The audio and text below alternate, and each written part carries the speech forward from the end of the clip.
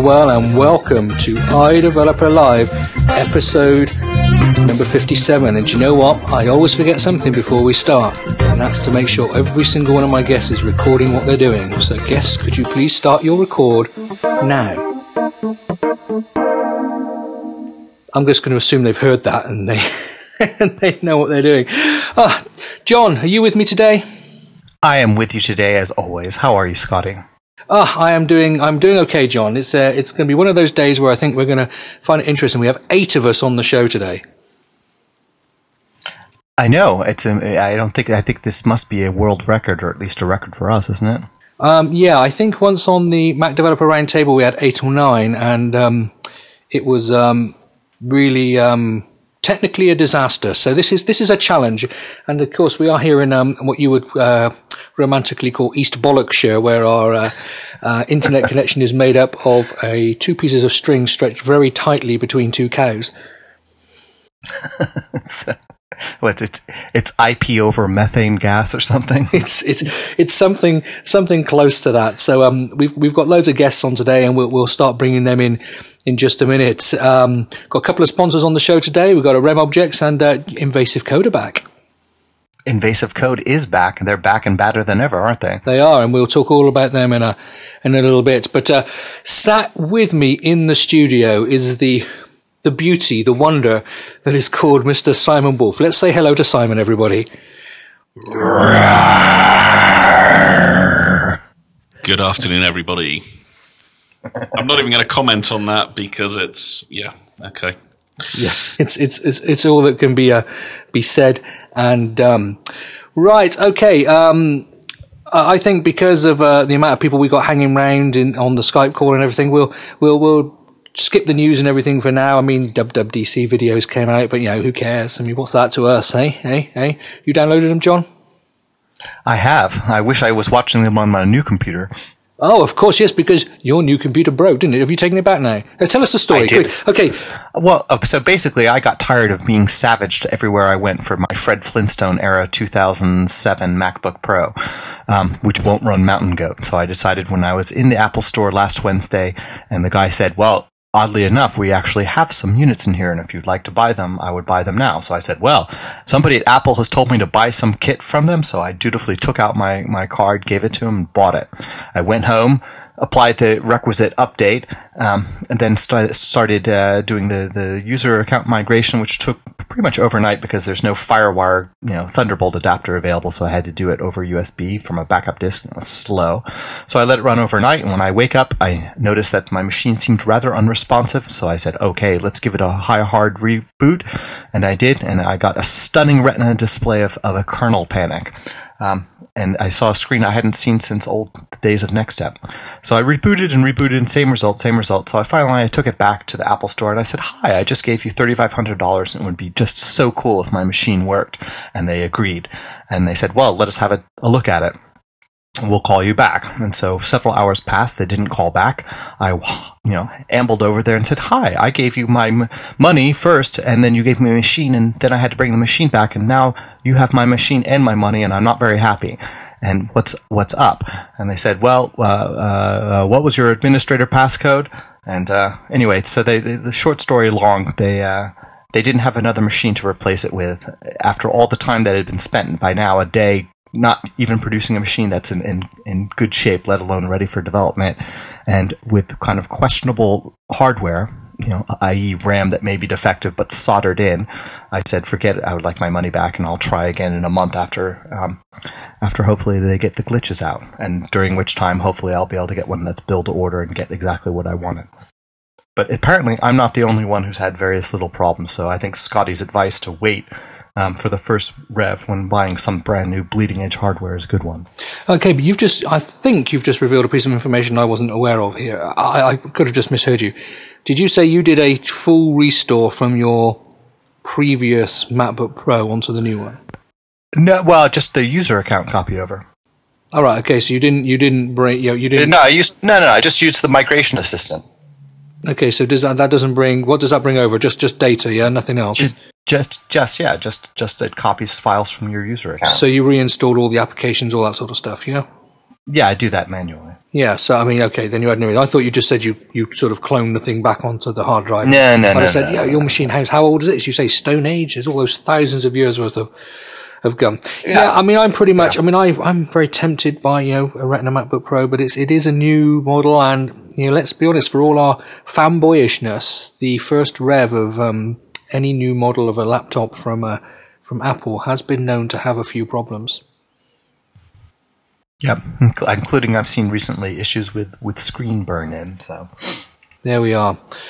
Well, there we go. Well, so you're back on the old one now, are you? Yes, and I had to reassure it that I still loved it and that I wasn't going to replace it anytime soon, and that in fact no thing, no person could quite replace the laptop I love. Well, there we are. That's a story that has moved me to my very core. I think. Right. Okay. Let's get on to the part of the show that everybody actually really wants to listen to. Let's get on to our feature segment. I did air quotes as well as I did that, but of course we're audio, so nobody could see that, so I wasted talent.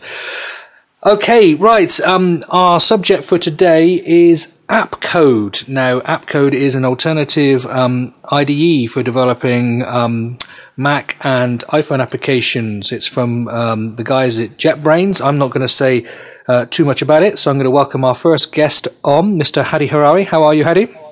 I'm good, thanks, Scott. Steve, how are you? I am good. Scotty or Steve, I don't mind which. You could even use both if you wish.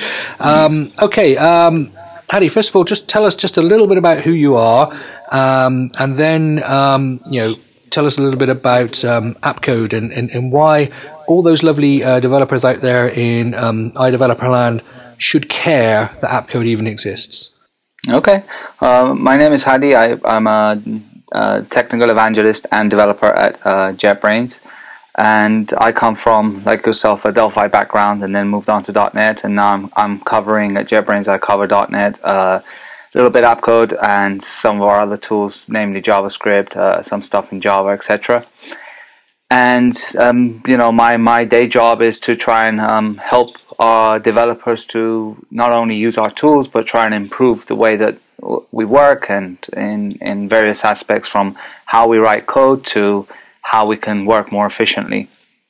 So that's kind of my role.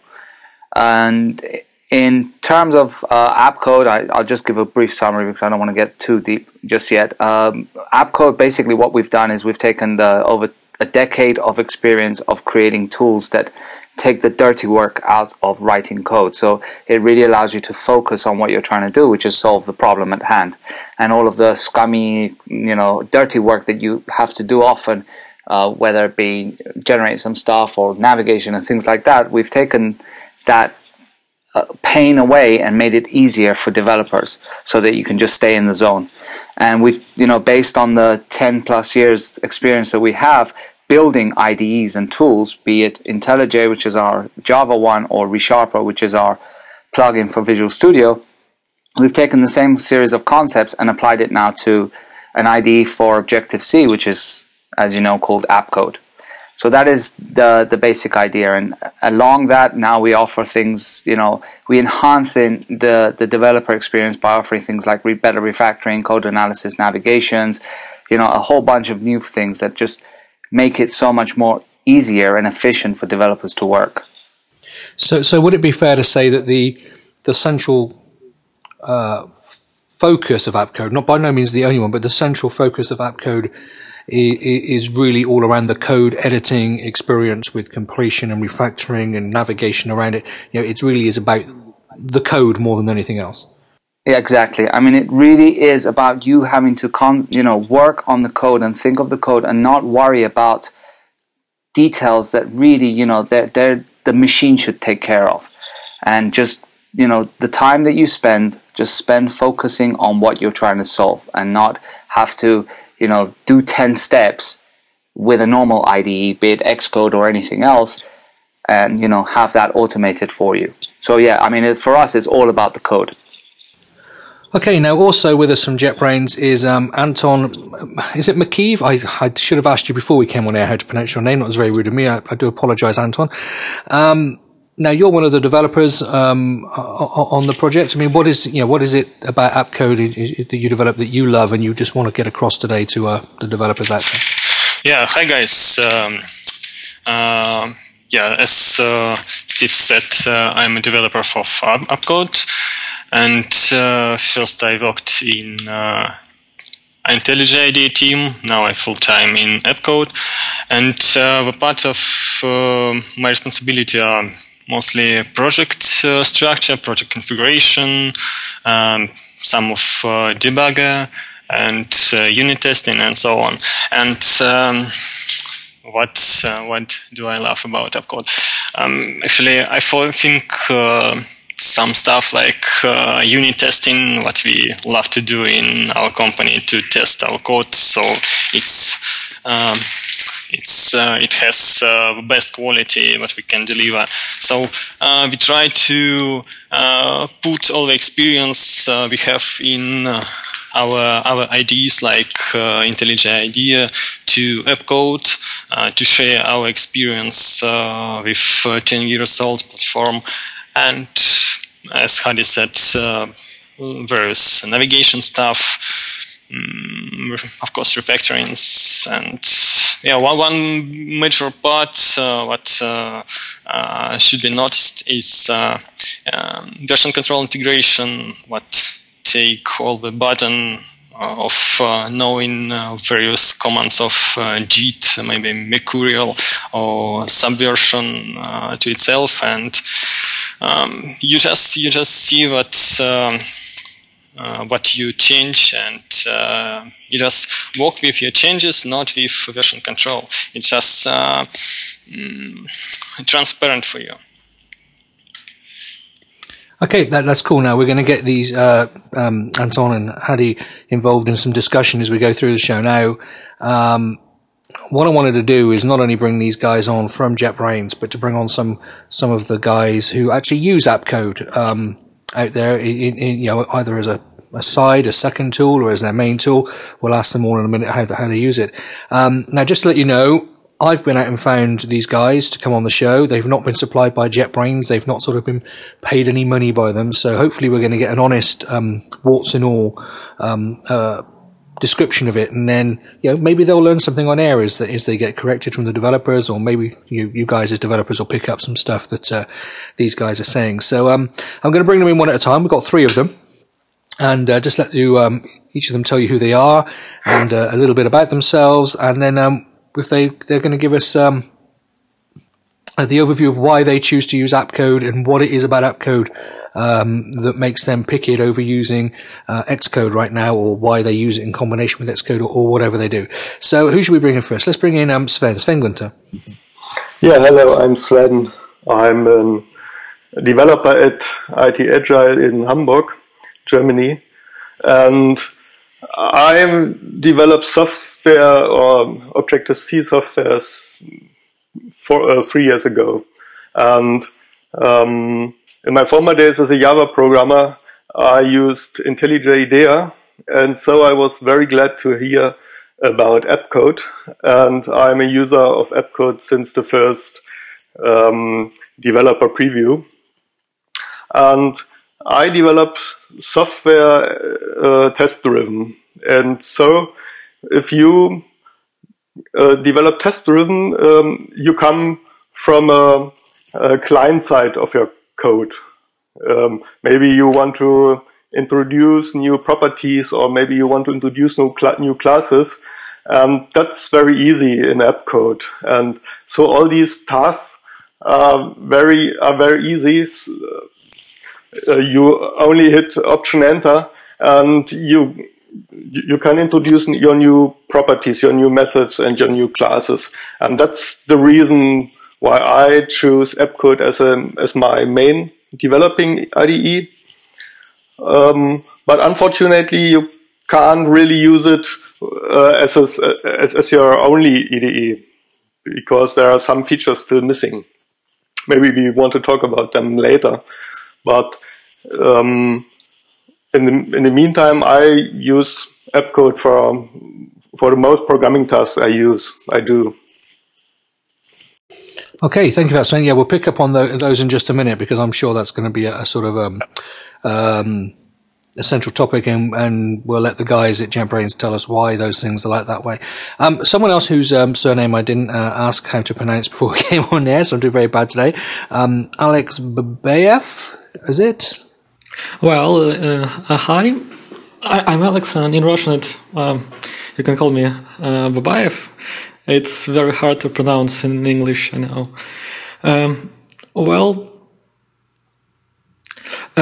First of all, I'm from Russia, from St. Petersburg. I developed Java for 10, maybe even more years. I used IDEA a lot of time. And when I found out that JetBrains started to create Objective-C IDE, I wowed, and I use it since, not since the first time I saw it, but even before first public beta. And I use it first of all because I code a lot. Sometimes I even do not create interfaces in Interface Builder and create them by coding it. Often I have a code come to me from other developers, and I want to know about this code as much as I can. So I have to navigate the code a lot. And, AppCode gives me the ability to navigate code and to find out everything about the code, where this function is used. I can find several methods or other identifiers very quickly and very easily. I can navigate back and forth classes, methods, variables, everything. That is the first thing. The second thing, I think, version control integration. I didn't see any better version control integration than in IntelliJ IDEA, and of course in AppCode they are the same. Of course there are some things missing. We'll talk about them later. Okay, thank you, Alex. And last but not least, someone who's been on the show lots of times before, Mr. Graham Lee. How you doing, Graham? I'm doing well, Scotty. I'm Graham Lee.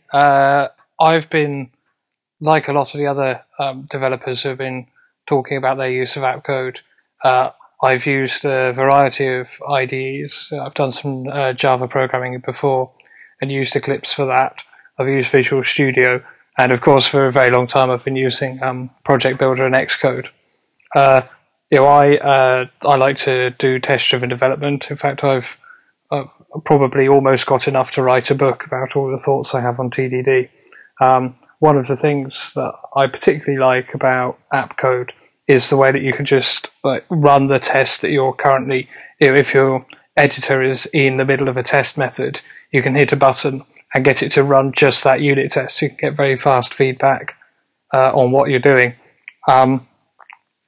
A lot of the editing, someone just now in a chat room said that the source editor in AppCode is very fast, and it really is. Like, you get auto completion suggestions very quickly, and they tend to be a little bit more context aware than the ones you get in Xcode as well. So it's for editing Objective-C, it's a very fast experience. Of course, you have to then go out to Xcode to use things like Interface Builder and the Core Data Entity Editor. So I've got a fairly stable but complicated workflow that involves switching between the two IDEs, having them both open on the same project. Okay, so, let me give a quick summary of what I've heard. Hopefully I won't be doing them down. The three guys who are using AppCode here are mainly using it because of refactoring. Unit testing seems to be a strength they're pointing at. Speed of the editor. Just looking at the AppCode stuff myself, it's one of the first things you get recommended to do when you look at AppCode is to download the keyboard shortcut datasheet. which strongly suggests that this is a tool that's designed to keep your hands on the keyboard and go nowhere near that trackpad or mouse. And yet something that everyone has pointed out is actually it doesn't have everything, and then as Graham revealed there at the end, actually you still need to use Xcode for certain things. Anton, why don't you, if you prefer to defer to Hadi, I'll let you just do that, but I'm going to pick on you first. Obviously it's not a case of people are going out to Xcode to do some things because AppCode isn't very good at it. It's going out to Xcode to do some things because AppCode just doesn't even support it. So why don't you explain to us a little bit about how AppCode is supposed to work alongside Xcode as opposed to possibly be the full replacement? Yeah, sure. Currently, AppCode, of course, not a full replacement of Xcode. There are some things like interface builder missing, storyboard editor, code data, project configuration. There are some other aspects of various maintenance things that we haven't yet implemented in AppCode. But the reason is generally not because we don't know how to implement it or how to implement it good, but because we don't have didn't have yet time for it. And for all these things, we will eventually come and we'll try to do them as best as we can, and we will try to ensure that they are more convenient and more fluent to use than in Xcode. As for interface builder, there is on one hand is a technical problem. Because all the formats of metadata in Xcode is appropriate, and we don't know yet how to handle it. And on the other hand is problem of speed of Xcode development. They add some stuff in interface builder with every release, and we are not sure we can keep up with updates to offer a full replacement of interface builder. And actually, lots of people tell us that we better don't replace interface builder because they quite satisfied with it, and that it does its job well. Hadi, do you want to add anything to that? Pardon? Hadi, would you like to add anything to that in any way? No, I think, Anton summed it up pretty nice. It's just a matter of time. We wanted to release the first version. We wanted to gain traction. We wanted to get people to use it, to give feedback, and gradually, in an iterative way, continue to build on it. And when it comes down to push and shove, you've got to decide what features you want to push out first. And again, for us, it's always been about the code. So that's why we went down that route of trying to get the keep your hands on the keyboard kind of approach as much as we could. And then things like the interface builder and other things could just come later on. So it's not it's just a question of time, really, resources. Okay, I was just ploughing I've been playing around with AppCode for a little bit, not as much as I'd like to have done, and I'm sort of exploring it. I was working on just opened a sort of default new project today for an iPhone app, a tabbed iPhone app. And so I did new in AppCode, and I got this offer of the same templates that Xcode did. It created the same code that Xcode would, and everything felt the same. And yes, although Interface Builder wasn't in there, I double-clicked on the storyboard file in AppCode, and it opened up Xcode in IB mode, Interface Builder mode, on the right storyboard and everything. So, there is a little bit of integration there. It's not sort of totally separate, as people say. And, there was something very familiar about using AppCode. Equally, there was something very alien. Now, I'm not sure how alien it was to me because I'm a RubyMine user, which again is a very similar interface and based on that. So there was some familiarity to me. But it did definitely look different. Okay, let's just go back to the guys for a minute. And this is where we're going to get Hadi and Anton, you need to get yourself ready to sort of be ready to answer these things, because I'm going to go through the bits that they don't like now, and then we'll maybe just dash around in some random stuff after that. So, Sven, what is it you don't like about AppCode, other than the fact it's not quite complete as far as interface build is concerned and everything for you? Yeah, I don't like in AppCode the handling of the build configurations. If I want to run my tests, I have to switch to a test configuration, and AppCode is caching all the libraries and caching all the classes that are used in this configuration. So, and I run my tests and all is fine. But if I want to run my app in my simulator, then I have to switch the configurations, and that is a task which is quite time-consuming, because all the caches seem to be renewed and reloaded, and that's quite better in Xcode. In Xcode, you can run your test with Command U, and you can run your program, or you can run your app with Command R. And in AppCode, this is much more to do to run these different configurations. Anton, do you have a response to that? Yeah, sure. Actually, what to start with? The root of the problem is, of course, all the stuff AppCode need to handle. But it's when AppCode builds its caches, its indices, it prepares the environment, the sandbox for you to get the full power of it, to all the navigation stuff, all the refactoring. So we need to build all the symbol tables for the configuration you have chosen. Because if you have an application configuration and test configuration, they are built in different contexts with different set of defines.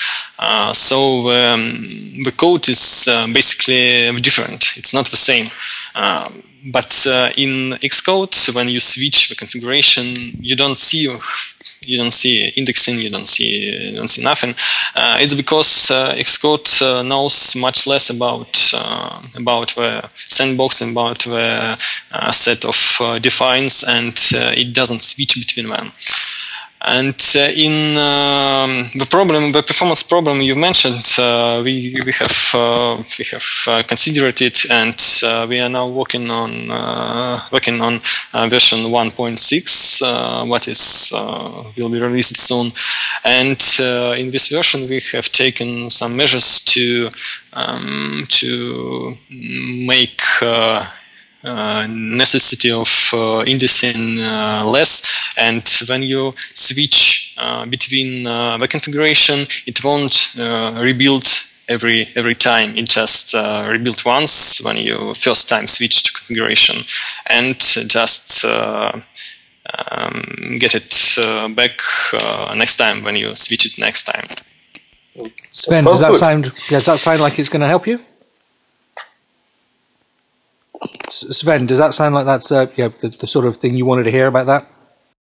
Yeah, that's the direction is the right one, and I'm waiting for 1.6, and let's see. Yeah, actually, we are preparing now early access program. It will be open in maybe a week or two. If you don't know, it's a program when we release pre-release software. Let's say it's not a beta, not demo, just intermediate builds that you can use, give us feedback on, and participate in development.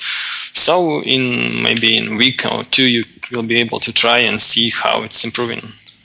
Mm-hmm. Okay, what I enjoyed about that answer in that question to me is it's when I'm talking to the developer of a piece of software and you express a problem, the first reassuring thing is when they admit, yes, that's something that's going on, but then equally they know why it's going on, and then they say what they're doing to look to solve it is always a very reassuring step forward. So Anton, well done. 1 goal to you, as they would say.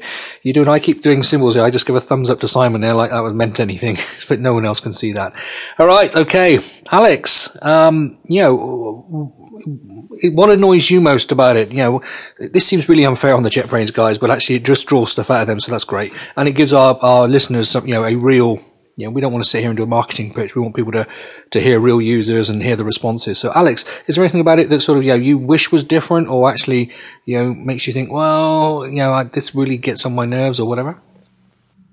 If you look into JetBrains bug tracker, there are something about, if I remember correctly, about 300 tickets of mine. Yes, there are some things I don't like or don't get in AppCode yet, but I can compare with Macs. I love to use them. They're great tools. They help to work with anything I need, but they are not perfect. They have sometimes they have glitches. Sometimes they have they sound not really right. AppCode. Right now, AppCode is something like this. I like it. It helps to develop better applications and faster. But sometimes it doesn't get it. Some auto-completion things are not there for me personally. Some localization features. AppCode has some things to help me localize applications. But they are not quite there yet. Maybe because I want too much, but I want to be even better. And of course, maybe the most bugging thing there is a lack of project configuration support. I use it a lot. I build lots of applications, and I have to get there a lot of time, and I have to open Xcode every now and then when AppCode is open. I want to get rid of AppCode of Xcode totally, but I can't.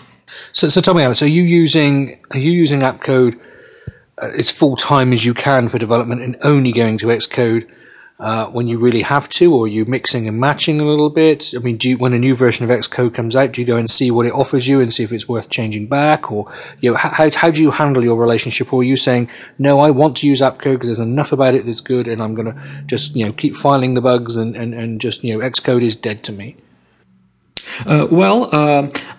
I try to use AppCode as much as possible.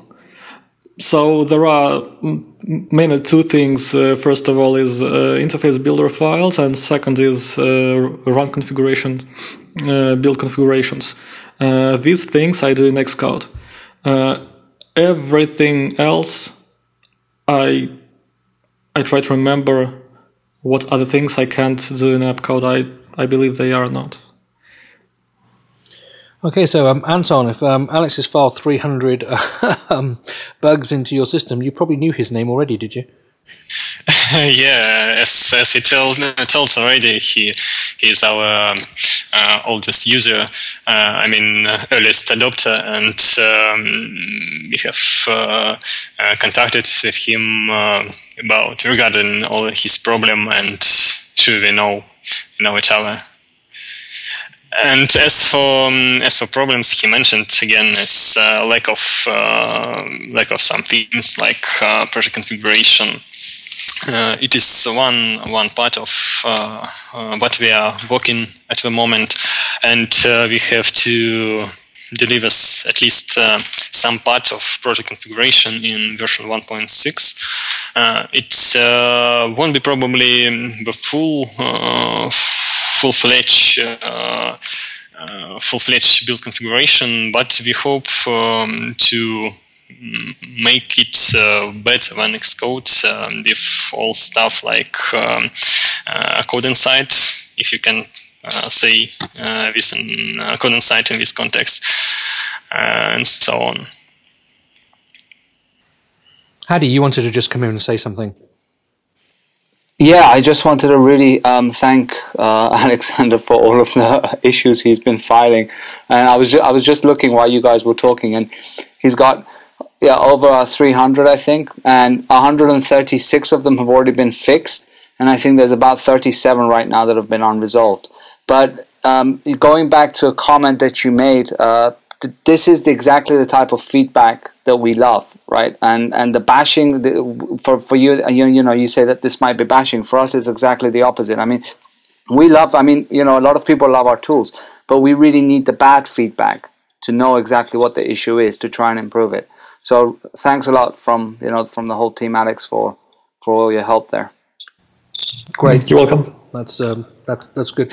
Graham, as an AppCode user, I mean, first of all, let's maybe I should have asked this: do you use AppCode full time or just part time? Do you switch to it for certain circumstances? In which case, what is that? And what is it about AppCode that sort of you wish could be better, or might stop you from going to it full time, or wherever it fits in there? Now, like I said, I do have a fairly stable workflow that kind of has Xcode and AppCode both in full screen mode, so in separate spaces, and switch between the two of them. Where I'm mainly using AppCode for kind of text-based for actually editing source code stuff, there's only occasional places where I need to edit source code, edit Objective-C, and I switch back to Xcode, and that's usually when I want to do some refactoring that has to go into like an interface builder file, like changing the name of an action method, because AppCode isn't going to change the interface builder file at the same time it edits the source. So yeah, I use both of them side by side pretty much all the time. Before I kind of say the things that I kind of found awkward or tricky about AppCode, I have to say that it's great that you can even see like the list of bugs that these guys are working on. With particular other IDEs, you can kind of file a bug report and not get any feedback on it. These guys, you can see what they're working on. You can see when they accept one of your bugs and start working on it. Other people can vote on those issues. It's really helpful to kind of work out that like I'm not alone in having these problems. Anyway, on to the problems. One, I described before the way that I like to run a single test by just hitting the keyboard shortcut to run that test. That creates a new it creates a new Xcode scheme in the Xcode project. So pretty soon, when I switch back to Xcode, my scheme list builds up with a bunch of new schemes added that just are named after particular tests and for running those tests. And that does get annoying. I have to clean that out because I mainly run apps in Xcode. So like actually hitting Command R or Command I to run in instruments. Partly that's for the same reason that Sven was talking about, that there's a bit more work to set up a new configuration in AppCode, but also there seems to be occasional problems with AppCode communicating with either the debugger or the iPhone simulator, and so it either thinks that an app is running when it isn't and refuses to run a new instance, or just kind of disconnects from the running app in the middle of a debugging session. Yeah, it's same to me. I use Xcode and AppCode side by side, and it's very nice that they use the same project file and that they use the same configuration, so that you can't do this, that you can't use them side by side and they don't crash about that. And so it's very easy to switch between the IDEs, and you can do in Xcode the stuff you have to use Xcode, like interface builder or project configuration. And for the main coding, the developing and the keyboard things, then I use AppCode, and that's very cool that you can use that in this way. Okay, great. Anton or Hadi, do you want to respond to anything Graham said there? Yeah, I can handle these questions. First, the problem with schemes that we create for each test is actually inherited from Xcode in version from version 4.0. They have introduced the schemes and made it quite hard to avoid using them in AppCode because schemes now are like your make files, and we simply cannot build the project. We cannot run anything without a scheme. That's why each time you run the test, we create a temporary run configuration in AppCode what's reflected in Xcode scheme. And there are some usability problems that we are aware of but haven't yet fixed. Such as we probably could make the schemes in Xcode invisible if it will be better, but they still be there. So one other problem is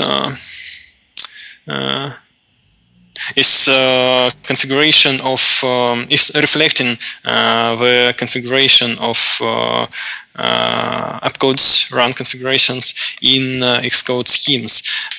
They are not fully compatible because, for example, for instance, in Xcode, when you want to run one test, you need to create a scheme, configure it with some test bundle, and unselect the test you don't want to run.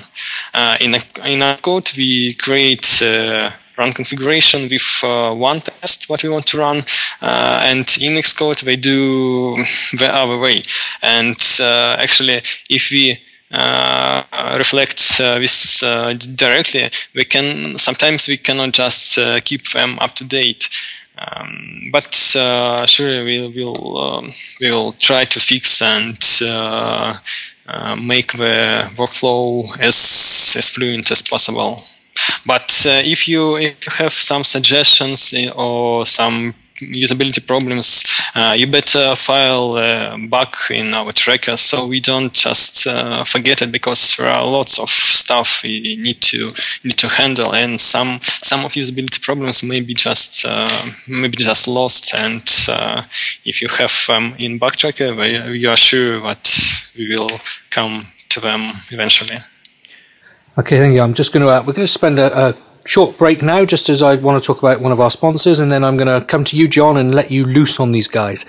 Okay, I want to just thank RemObjects. Okay, if you've been listening to this show for even the shortest amount of time, you're going to know that RemObjects have been great supporters of this show since the beginning. And RemObjects have their RemObjects SDK, and they have their data abstract system. The whole RemObject setup is about remoting. That's communicating applications across the internet, and briefcasing, so where you can have offline data that reconnects and goes back. If you've ever tried to implement a client-server based system across an internet or even an intranet, you realize client-server is very chatty. It's designed for local area connections.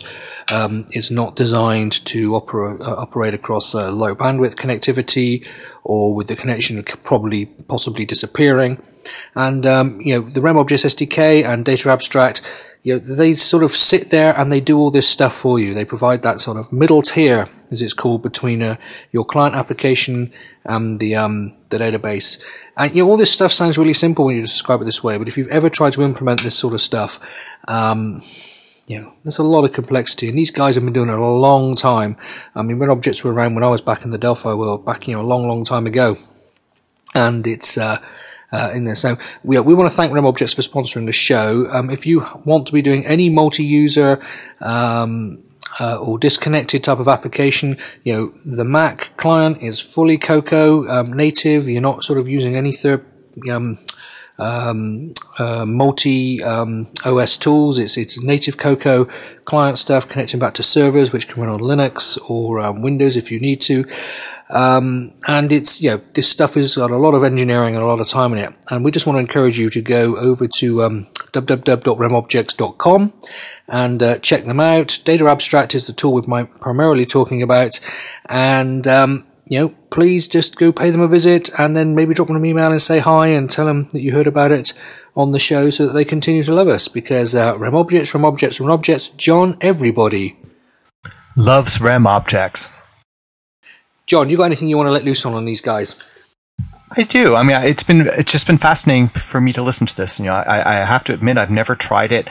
I have a fairly simple kind of workflow in that, I'm the primary developer. I work with other people, but it's not like I'm working with a team of 5 other people and have remote builds and so on and so forth. I think I'm probably a pretty, pretty common developer in that I also have kind of done things the Apple way, so to speak, in that I use, I have been using Xcode exclusively for, really dependent on interface builder, because I use bindings and so on and so forth a lot. And I've written very, very little code to do, UI stuff. That said, the code refactoring particularly sounds interesting to me because, I do have a code base that's for memory miners stretches back, started in 2005. So, there's still plenty of work to be done. It's not Arc. There's plenty of cruft and stuff. So that to me is particularly appealing. I'm kind of curious to get people's opinion of how best to approach trying the app given my circumstances. What would you do? Are there any for those who have kind of made the switch? Because it sounds like there are people who came to using the app because they'd used other IDEs from the same company in other languages. So it's kind of, hey, I have this trusted relationship. I'm curious about the perspective of somebody who was a kind of an Xcode user, satisfied or not, who said, hey, everybody's been talking about this, let's give it a try. I'm just giving him a moment to decide who wants to come back to you on that one, John. Okay. Okay, Graham, you want to have a go. Yeah, so I think that, in fact, I think we've talked about this before when AppCode was first announced. I think it was called Cider or something like that back then. That I was happy that there was another IDE that was supporting Objective-C, because Xcode felt like it was stagnating. Like it was a kind of fancy text editor that also did build and stuff, but that there hadn't been many of the features that we saw in other IDEs coming to Xcode. So my opinion back then was that I don't care whether or not I switch to AppCode. I just care that it kind of brings grown-up IDE features to Xcode, so that so that Objective-C developers can see what is out there, what other applications are capable of, and what features Xcode doesn't bring. I mean, for all that I'm not a very big .NET developer, I'm still amazingly efficient, despite my lack of prowess, just because Visual Studio makes it so fast to type things. You can kind of do one letter dot, bracket, and then it's kind of automatically filled out everything that you actually thought you wanted to do. And AppCode brings some of that to Objective-C editing. For example, if your class adopts a protocol, you can press, I think it's Control-I to bring up the list of methods in that protocol, select a few, and it generates implementations of those. You don't have to remember how they're named to let autocomplete start suggesting them. If you want to wrap something in like an auto-release pool or in a test or something, again, it's just like a couple of key presses. And those are things that I'm really used to when I work in Java and Eclipse. And I guess people who've used IntelliJ will have the same experience, because that's written by JetBrains, who have brought all this stuff to AppCode. And it's just a kind of like, this is what everybody else is doing. These are the shiny toys that other developers have. Why hadn't we had them so far?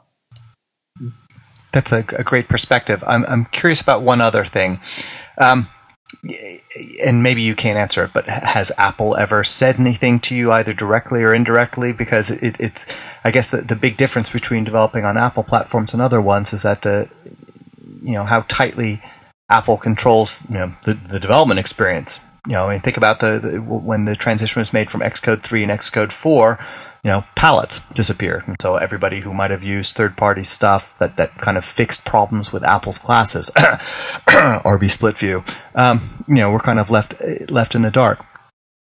So that's, I guess, a question for the JetBrains guys.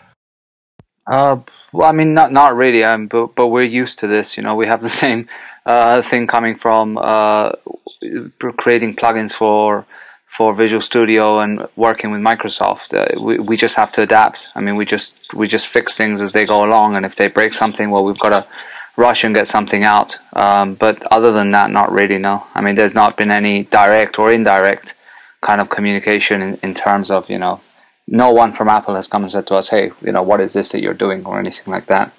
But is Xcode any more or less kind of pluggable than say Visual Studio?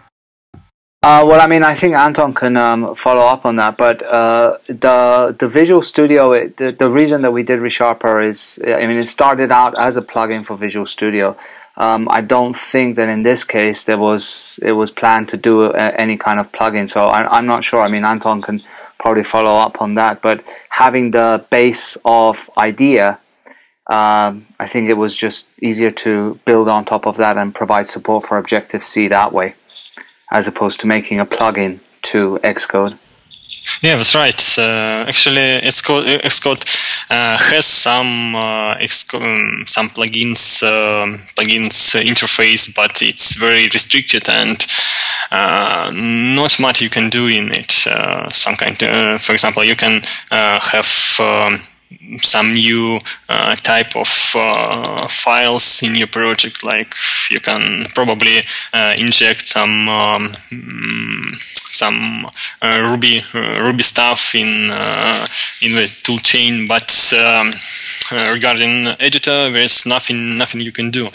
And as Heidi told, it is more wisely to have to take the mature platform of IntelliJ and just build upon it. We just don't need to rewrite everything on Objective-C, and it will be much more stable and much more powerful. I have to say, when I was a Visual Studio developer, ReSharper was one of my favorite tools by a long way, actually. Great stuff. Simon, you've been monitoring the chat room because I've just been trying to keep up with who's saying what here. And I noticed you've been asking a few questions yourself. Anything you just want to pick up on based on the chat room or your own thoughts? Yeah, a couple of things. First of all, I just wanted to say that I haven't actually used AppCode yet. I'm going to now, definitely. And one of the things that I really, really liked in it was some of the coding assistance that you guys have built in, things like, as Graham mentioned, being able to pull up a list of the delegate methods and have those inserted rather than sort of struggling your way through and trying to remember names or go into the documentation. Which actually leads me onto a question I had, which was about sort of the documentation side of it and documentation viewer, which is horrible in Xcode. And various people in the chat room suggested using Dash instead. Does AppCode include a documentation viewer, and is it better than Xcode's? Is my first question. And the second one. Let's just let them pick that. Okay. Pick that up. I mean, Anton has just said in the back channel, yep, but I'm sure he'd like to say a bit more than that. Yeah. So documentation, we have a built-in quick documentation pop-up, what you can call with simple shortcuts in every place where is some kind of symbol referenced in your code. In completion, you can just call the documentation from completion pop-up, from any side view where we have list of methods for a class. You just press a shortcut and you just get the documentation right in the editor. And if you want to see the full documentation, you can open it in separate view. Currently we open Xcode's view, but we have lots of requests about integrating some third-party tools like let me remember. it was not instruments, some tools that offer interface to Apple's documentation that are better than own Apple stuff. And we actually plan to integrate them and make them configurable, so it will be much more convenient and easier to have familiar documentation tool. Okay, that sounds good. Another question I've got, which you may or may not be able to answer easily or quickly, the licensing side of it. I've just been having a quick look at that, and it looks like that although you own a license for the application in perpetuity, you get the upgrades free for a year from purchase. So after that, are you guys going to be offering upgrade pricing, or is it you pay the full price after a year if you want to buy a new updated copy, or how's that going to work? That sounds like a question for Hadi, that one. Yeah, no. The way that it works is that you would get a discount on the upgrade. So you just own that license, and then if you want to purchase a new one, you would get a discount for any upgrades. I'm not sure exactly, because some of our products, the way they work is on discount on upgrades. Some of them are based on subscriptions. So the subscriptions one, if it's based on subscription, because I'm not sure exactly what we're doing right now with AppCode, but if it's based on subscription, then it just means that you pay a renewal fee, and then during that time you get all the upgrades. But from what I remember, the AppCode one is you purchase a license and then you get during 1 year free upgrades, and after that you pay a percentage to upgrade to another version. Cool. Okay. No, that sounds good. And then the only other thing that I really spotted in the chat room was a comment about the import optimization refactoring, which a couple of people said was really good, and somebody else said that they'd used it before, but it was a little bit too aggressive. I don't know if you guys have done anything in more recent releases about improving that or making it less aggressive, or whether it's just a sort of a bad experience that the person actually had. Yes, sure. In version 1.6 we have improved automatic import and optimization for C++, and we also plan to make import order configurable, so you can set the preference set order. For example, you want to have imports of your local classes in your project first, or you want to have them after the library imports.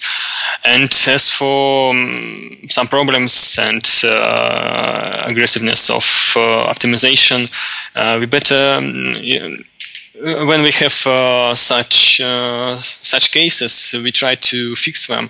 But surely there can be some problems left, and if we have users report them, we'll try to make it better. Fantastic. Great stuff.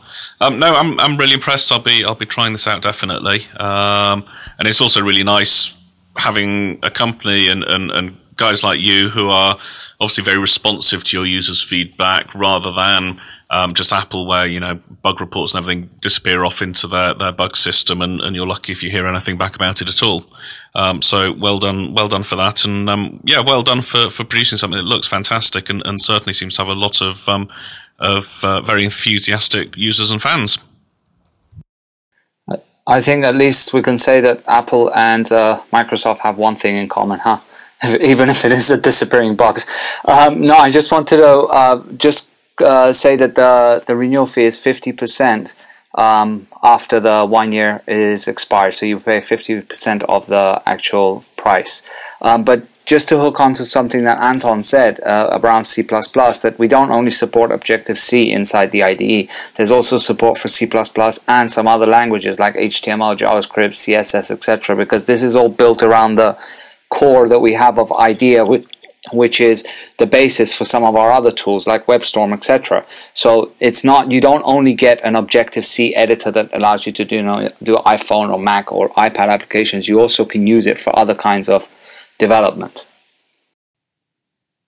Yeah, the HTML editor was something that actually took me by surprise. I was just, I think that I had an HTML file in a package and went to edit it without thinking about launching something external like Dashcode, and so brought it up in AppCode, and everywhere that in the CSS part it had a color defined, there was a little marker next to it. And at first I thought, oh, what's the warning on that line? And I looked, and it was actually like a live preview of the color that was in the CSS. It was showing a little block of that color in the gutter, which, like really kind of small feature, but a really nice detail that like helped a lot. And so it was a lot better than I was expecting it to be. I'm just going to pick up on a couple of comments of myself here. I mean, I say I've not really played with AppCode enough that I want to make any judgment calls or influence anything either way, which is why I wanted people who were using this a lot on the show. I didn't want it just to be my opinion based on playing with it for a bit. What I think I do see in AppCode is I remember the first time I ever opened Xcode. I think it was Xcode 2 at the time when I first came to the Mac, and it was just like it was this empty screen. I came from Visual Studio, which had, the normal sort of Microsoft 3 million toolbars and, 600 buttons on each toolbar and icons that someone obviously thought meant something but couldn't really make there. And you suddenly come to this empty space. And although Xcode had a lot of problems and there was loads of stuff missing, actually, a lot of the power that was in Xcode was sort of more in shortcuts and understanding what's going on behind the scenes. And the thing I think when when you open AppCode, or if you're going to try AppCode, to me, it's not a tool that you're going to open up and suddenly see lots of buttons. I think there are a few more buttons than there were in Xcode 3, probably not as many as there are in Xcode 4. And it is very much about, I think, a tool that you've got to learn and get familiar with and let it become part of, your automatic reflex in your fingers and everything, which isn't going to happen in 2 minutes. If anything, I might say to the guys at JetBrains, in some ways, I think 30 days is, I know, which is, probably quite long for a trial these days. It's actually probably not quite enough to really get to know how much I'm using this tool, because, I'm going to keep switching back to Xcode because I don't know how to do something. And, I think this is a tool about familiarity. It's if you're just going to open up and say, I want buttons to show me how to do everything, you're going to be disappointed. I think it's moving to AppCode or even trialing AppCode is going to take a bit of effort. It's going to take a bit of commitment. I wanted to set that expectation. I think, Alex, you wanted to say something about your AppCode workflow. Yeah, sure. It's very common for me. I came from IntelliJ IDEA here, but it's not common for other IDEs. In other IDEs, if you want to, for example, you have some kind of expression, you want to extract something into a variable right here. You tap up arrow several times, then begin to type, then a variable name, etc. What you do in AppCode, you select the part of expression you want to extract and press extract. It creates a new variable for you. When you want to create new method in some class, in Xcode, for example, you have to go there, then you have to imagine method name, enter it, then go back and answer it in your code. In AppCode, you do differently. You simply type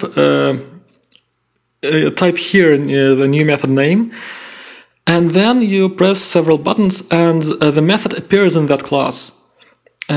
It's another coding workflow. You don't, if you need something, write it, and AppCode create it for you. Of course, it doesn't, it's a very funny thing. If you code in IntelliJ IDEA very often, or in AppCode very often, in the evenings, you press autocomplete button and think why this IDE doesn't write code for itself. It's very funny to notice these things. Sometimes it's that smart. AppCode is not there yet, but I think it'll come there in the near future. Okay, thank you. The other thing I'm going to say about it, I don't mean this negatively. I'm saying this one. AppCode doesn't look like a Mac app.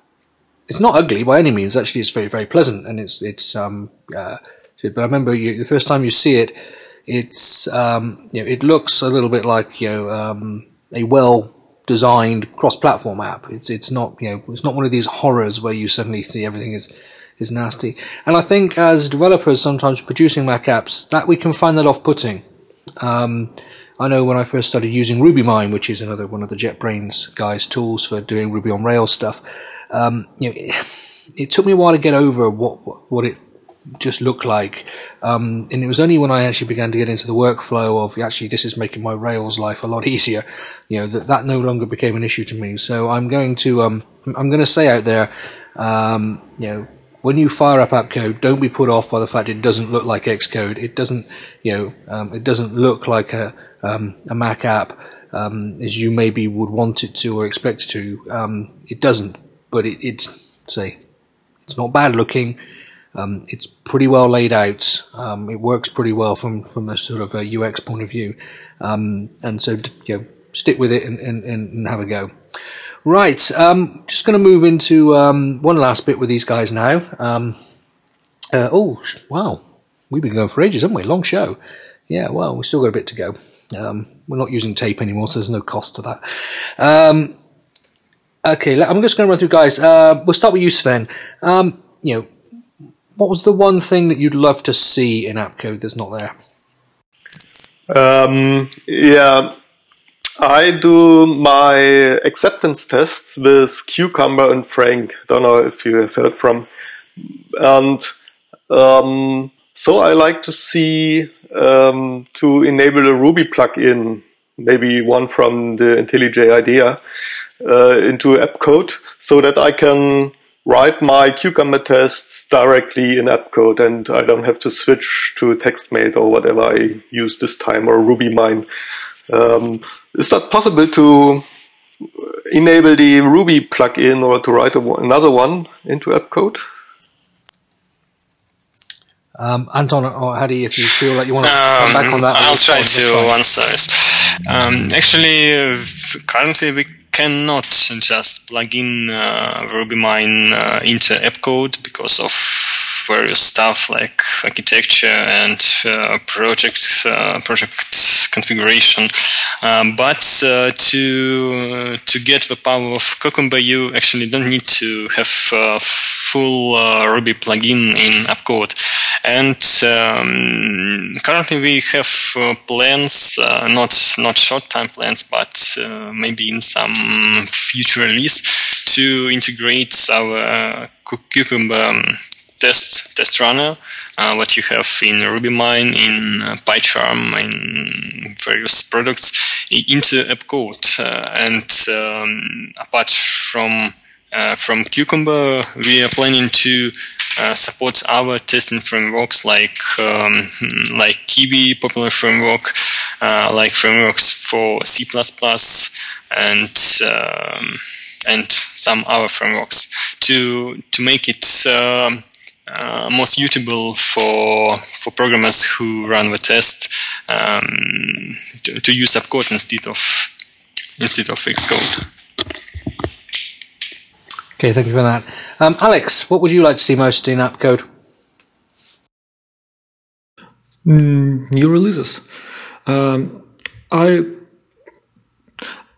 First of all, as I already said, I want AppCode to be as perfect as it can be, as it can possibly be. I love when I press the complete shortcut and it suggests the thing that I want to answer. It shortens my coding time and I have more time to think about things that matter. And I want it to be even better these things. They are already there. I mean auto-completion, I mean intentions and inspection support, I mean debugger, but they have plenty of plenty of small things where they can get even better in time. I look forward to see 1.6 release. Maybe some of my things will be fixed there, and even maybe in later releases. But I think I'm quite happy with AppCode as it is now. I can use it almost 100% time, and it helps me to deliver products. Well, that's great. Excellent. That sounds like a man who has no intention of moving somewhere else at the moment. Graham, sorry, Hadi or Anton, do you want to just respond to that? I'm not sure there was anything really to respond there, but releases. Now you say you're working on releases, so we'll try to make auto-completion as best as possible in version 1.6, and we'll try to improve it in future versions. If you have enough feedback from our users, we can make it just ideal. But it will eventually get better and better with feedback from users in Tracker and in Twitter and so on. Excellent, thank you. And Graham? Yeah, I think that, partly because I come last in this little bit, a lot of what I wanted to say has already been covered. We talked at the beginning about having to go out to Xcode for like interface builder and for core data. I don't so much kind of mind doing that, but it would be great if things like the refactoring support in the Objective-C editor at least could make changes to those files so that I can stay in AppCode for all of my code editing needs. I think if JetBrains were going to bring those tools to AppCode, it would have to be something that was worth doing over just switching to Xcode, which has some cost but isn't too hard. So a lot of developers have hit problems with Xcode where it no longer supports interface builder plugins and it no longer supports automatic UI generation from core data entities. And these are things that if a third party such as JetBrains was to pick up, I'm sure it would get them a lot of love. Okay, that's great. I just want to come to, that's probably you, Hadi, just to finish with now. We're going to talk a little bit about pricing and licensing, just for a few minutes. Now, my understanding is we'll do the US pricing because it's probably the largest part of our audience. A commercial license for AppCode is $199, and a personal license is $99. I'd say this may be very, very clear, but I'm maybe just a little bit dumb. A personal license says if you're the only person planning to use it, but does that mean if I was the only person planning to use it in a company, I'm still allowed to buy a personal license? Or could you just give us a little bit of a hand on, what it means? Because a lot of our listeners are going to be one-man companies. They're not. Yeah. The difference between the personal and commercial license is that one of them is a named license versus the other one isn't. So that pretty much means that if you buy a personal license, if you're in a company and you go and buy your own personal license, you can do that, and we have absolutely no objections to it. However, when you leave that company, you take the license with you. Now, if you buy a commercial license, it's the company that buys the license. So you can use it, and if you leave, the license remains with the company. Right? And both with AppCode and all of our products, basically the licenses are, whether you buy a personal license or commercial license, you can install it on 50 machines, as long as you only use it on one machine at the same time. So that's the main difference between personal and commercial. One is named to a specific person versus the commercial, which is unnamed. And then if you go down the commercial route, you have other things such as, apart from volume discounts, you also get access eventually to what we have called a licensing server, which is basically a token system where it pulls tokens from a server, allows you to work on the product. You can even have a permanent token to take home, so you can work offline, etc., and can also reduce the cost that it would have across your organization to run AppCode, company-wide. Okay, so for most of I'm not trying to do out of $100 or anything here, but for most of our listeners who are sort of, a good portion who are sort of one-man band shops, they just need to go out and spend the $99.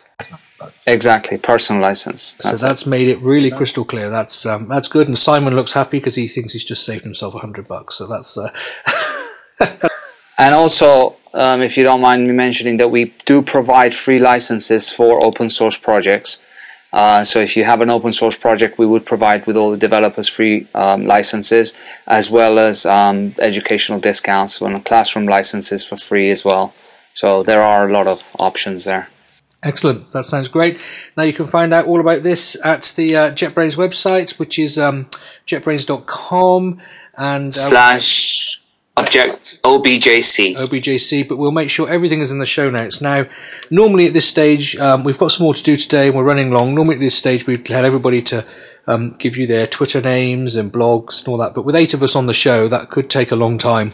And so as long as nobody is going to be too offended, I'm going to say if you want to find out more about how to get in touch with any of these guys that have been on this segment of the show, then check out the show notes, which if you go to iDeveloper.tv/podcast, find this episode, which is episode 57, you can click the link marked show notes and it will take you there. Of course, if you subscribe to the iDeveloper.tv blog, that's where the show notes get published, and you will find all the links to AppCode and to anything else that we've mentioned, assuming that I can remember them, because I've not been really taking notes today because I've been trying to track our conversation. We have a little bit more left to do, but guys, please stay on the line. I mean, if you need to go, please feel free to hang up. Anton, you can't hang up because you're controlling the whole call. So I'm afraid you have to stay a few more minutes if you don't mind. But we're going to just take our second sponsor, because we've got a second sponsor this week. But these guys are old friends of the show as well. We're talking about the guys of Invasive Code. Now, Invasive Code are the guys who, when they were at WWDC a couple of years, had their little bug type sticker on the laptop, and immediately those Apple engineers said Invasive Code, Invasive Code, Invasive Code. Everybody loves Invasive Code. You're so good at that, John. I'm just making sure you weren't asleep. And they've come back, since we've opened up the slots again, they've come back, and Invasive Code, they do contract work, but what they mainly want us to talk about is their training. They basically will train you to be an iPhone developer, if that's what you're looking to be. Professional iPhone and iPad development classes, they want to sort of really point out the quality of their training material. It's stuff of the stuff they do. Small class sizes. You're not going to turn up to an Invasive Code training class and suddenly find you with 50 or 60 people. I know some training companies do that. To be honest, that drives me mad. That's more of a seminar than a training class, if you ask me. So these guys keep small classes so that you can really get to engage with the instructor and learn the stuff. Their next course that's available after this episode is on the 9th of July in Barcelona, or should we say Barcelona, in Spain.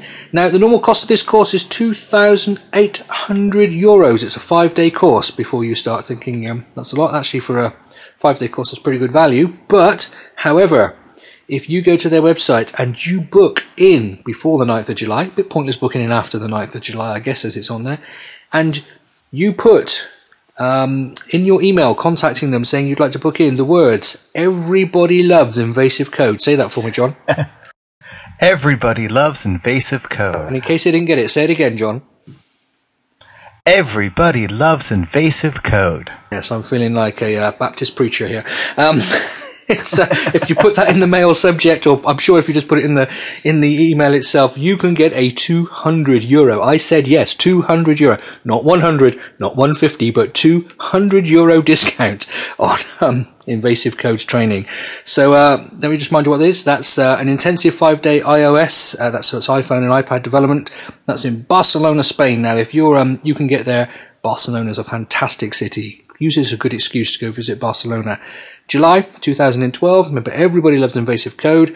If you get in touch with them, go and check it out on their website, training.invasivecode.com. That's training.invasivecode.com. We want to thank them for coming on board as a sponsor. Please do get in touch with them, or even just drop them a line and say, hi, thanks for sponsoring this show. We love you because everybody loves Invasive Code. Invasive Code. And you know why everybody loves Invasive Code's training classes that take place in Barcelona? Because they're delivered in perfect English. That's true. Thank you, John, because I totally forgot to say that. They are not in Spanish, because that could be a problem if you're not from Spain. They are in English. It's great. The guys from Invasive Code, they started sponsoring the show, a number of years ago, and then Jeppy from Invasive Code moved to San Francisco, and you guys have become quite good friends, haven't you, John? So it's great. That started out from a bit of sponsorship, and a friendship evolved. and numerous what's the word, compromising pictures that shall not see the light of day. yes, and whenever I'm in San Francisco, I do try and catch up with Jeppy and John, obviously, for a bit of dinner, because they know some great restaurants, so they're well worth knowing. Hadi is just saying to me in the back channel, I've got to make sure I add to the show notes the upcoming plans for supporting core data and project settings in AppCode. Hadi, just tell us a little bit about that. I know we finished that section, but just quickly tell us about that. No, it was in reference to, I think Graham was asking about what he would like to see in the future, and we have already plans for some of those things that he mentioned, including core data and I think project settings. And as he points out, now the class diagrams, etc. So the link that I've sent you, that's public, which shows basically all the upcoming features on our 1.6 roadmap, which is completely open for people to see what's coming up. Excellent. So we'll make sure they are in the show notes. We still have one section of the show to go. It's not, just a little while to go. He is sat here in the studio. He's been monitoring the chat room for me. And generally behaving himself, which is quite unusual. But normally he sends us in a report for the avTag Diaries. But he has decided to come and deliver the avTag Diary in person. I am thinking this might mean there's been some progress, because I think the last time he put an avTag Diary in, it just said I haven't done anything. So let's find out if it's the same or something new. Please put your hands together, give me a round of applause, and a glorious roar of satisfaction for the one and the only Mr. Simon Wolf.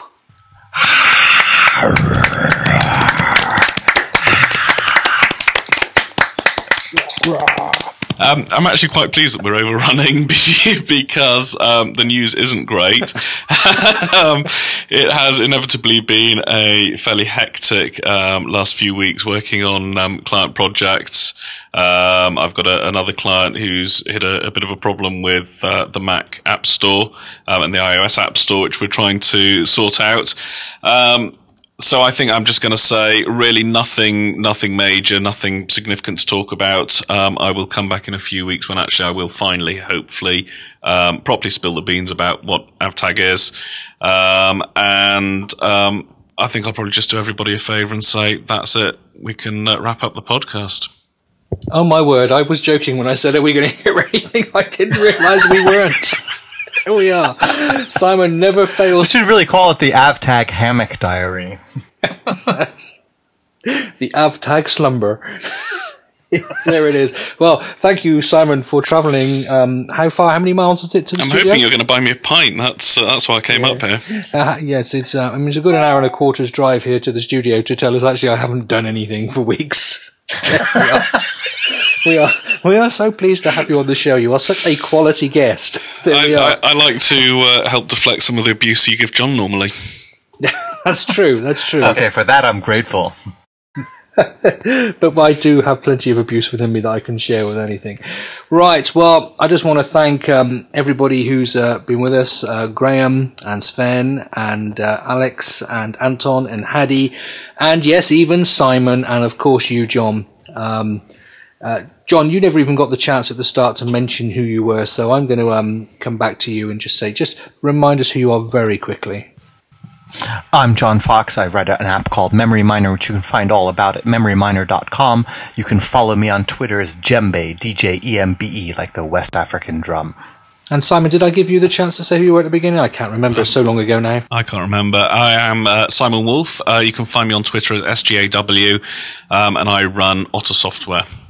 Okay, and I'm Scotty, and you can follow me on Twitter as MacDavNet, and I run iDeveloper TV. This has been an iDeveloper TV production. Hopefully you have been thoroughly educated and thoroughly entertained, and if you haven't, well, maybe you should try another podcast. Until next time, you take care.